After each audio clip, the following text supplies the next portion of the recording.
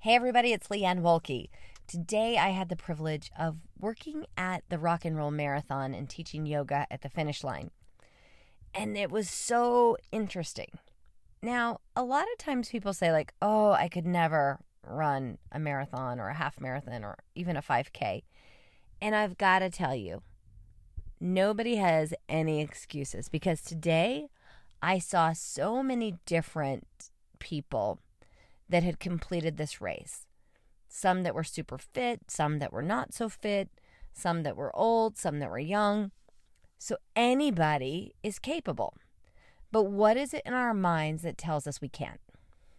There was one family and the mom didn't run and the husband didn't run, but the daughter and the dad did. And as I was working with them, we were talking, and I asked the husband, I said, so why didn't you run? What's your excuse? And he said, well, I'm too fat, I'm too lazy, I didn't feel like training, and I've got a beer gut. And I was like, oh, okay, no judgment there. But it was so interesting to me that he was totally fine. And I'm not saying there's anything not to be fine with about that, but he had just as much effort into his excuse as his wife had into the race. So where are you creating more resistance and putting the work in to really not do something when it might be less work to just do the thing? Now, I'm not saying everyone has to run a 5K or a half marathon or a marathon, certainly. I haven't run a marathon.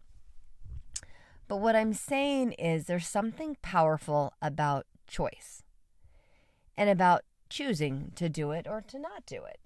I know for me today, seeing people in the yoga area, they would come in and some would be doing their normal stretch, and I would go up to them and just gently ask, hey, are you open to some suggestions, or are you doing your own thing and you're good?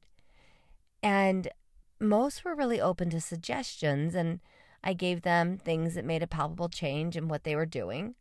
Usually they were trying to stretch their hamstrings by rounding their back and touching their toes. Now, these are runners, keep in mind, so most of them have super tight hamstrings and aren't going to touch their toes quite so easily, especially after running a half marathon or a marathon. But the ones that weren't open and just wanted to do their thing, they kind of did their normal thing that they knew, which was a couple minutes, and then they'd get up and leave. The ones that would stay and would be open, we'd go through a few things differently. I'd give them some tips, and they'd be like, wow, that was super helpful.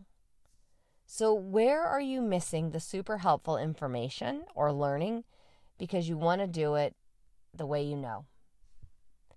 And that's the thing. We get so conditioned, and we're afraid that there's some sort of social risk if we screw it up, that we're doing things that maybe could be done better if only we were open to getting some new knowledge. So what's an area of your life that you could get curious about? Well, maybe I don't know everything there is to know about investing or gardening or cooking or exercise. I know for me, as last year I learned about a new version of exercise where you can do strength training in 8 minutes once a week. And for my schedule, that was fantastic. And I was all over it. I was like, yes, I'm in 8 minutes. Perfect. So where are you shutting down to possibilities? Because that shutdown will take as much energy as just doing the thing. Even with the runners today, the ones that were kind of hemming and hawing and not really open to stretching at first, when they did get down on the mats, they were like, oh, I get it now. But that time that they spent contemplating and weighing options, just do the thing. Imperfect action beats no action every day of the week. Because at least you'll learn something. So even if you screw it up hugely, you still learn how to not screw it up by knowing not to do the same thing again. But no action only leaves you in your fear.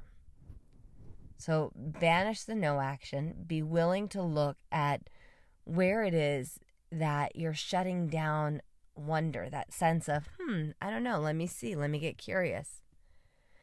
Because that will be the key to you moving forward in the areas of your life that you want to move forward in. Okay, that's it for today. Bye for now.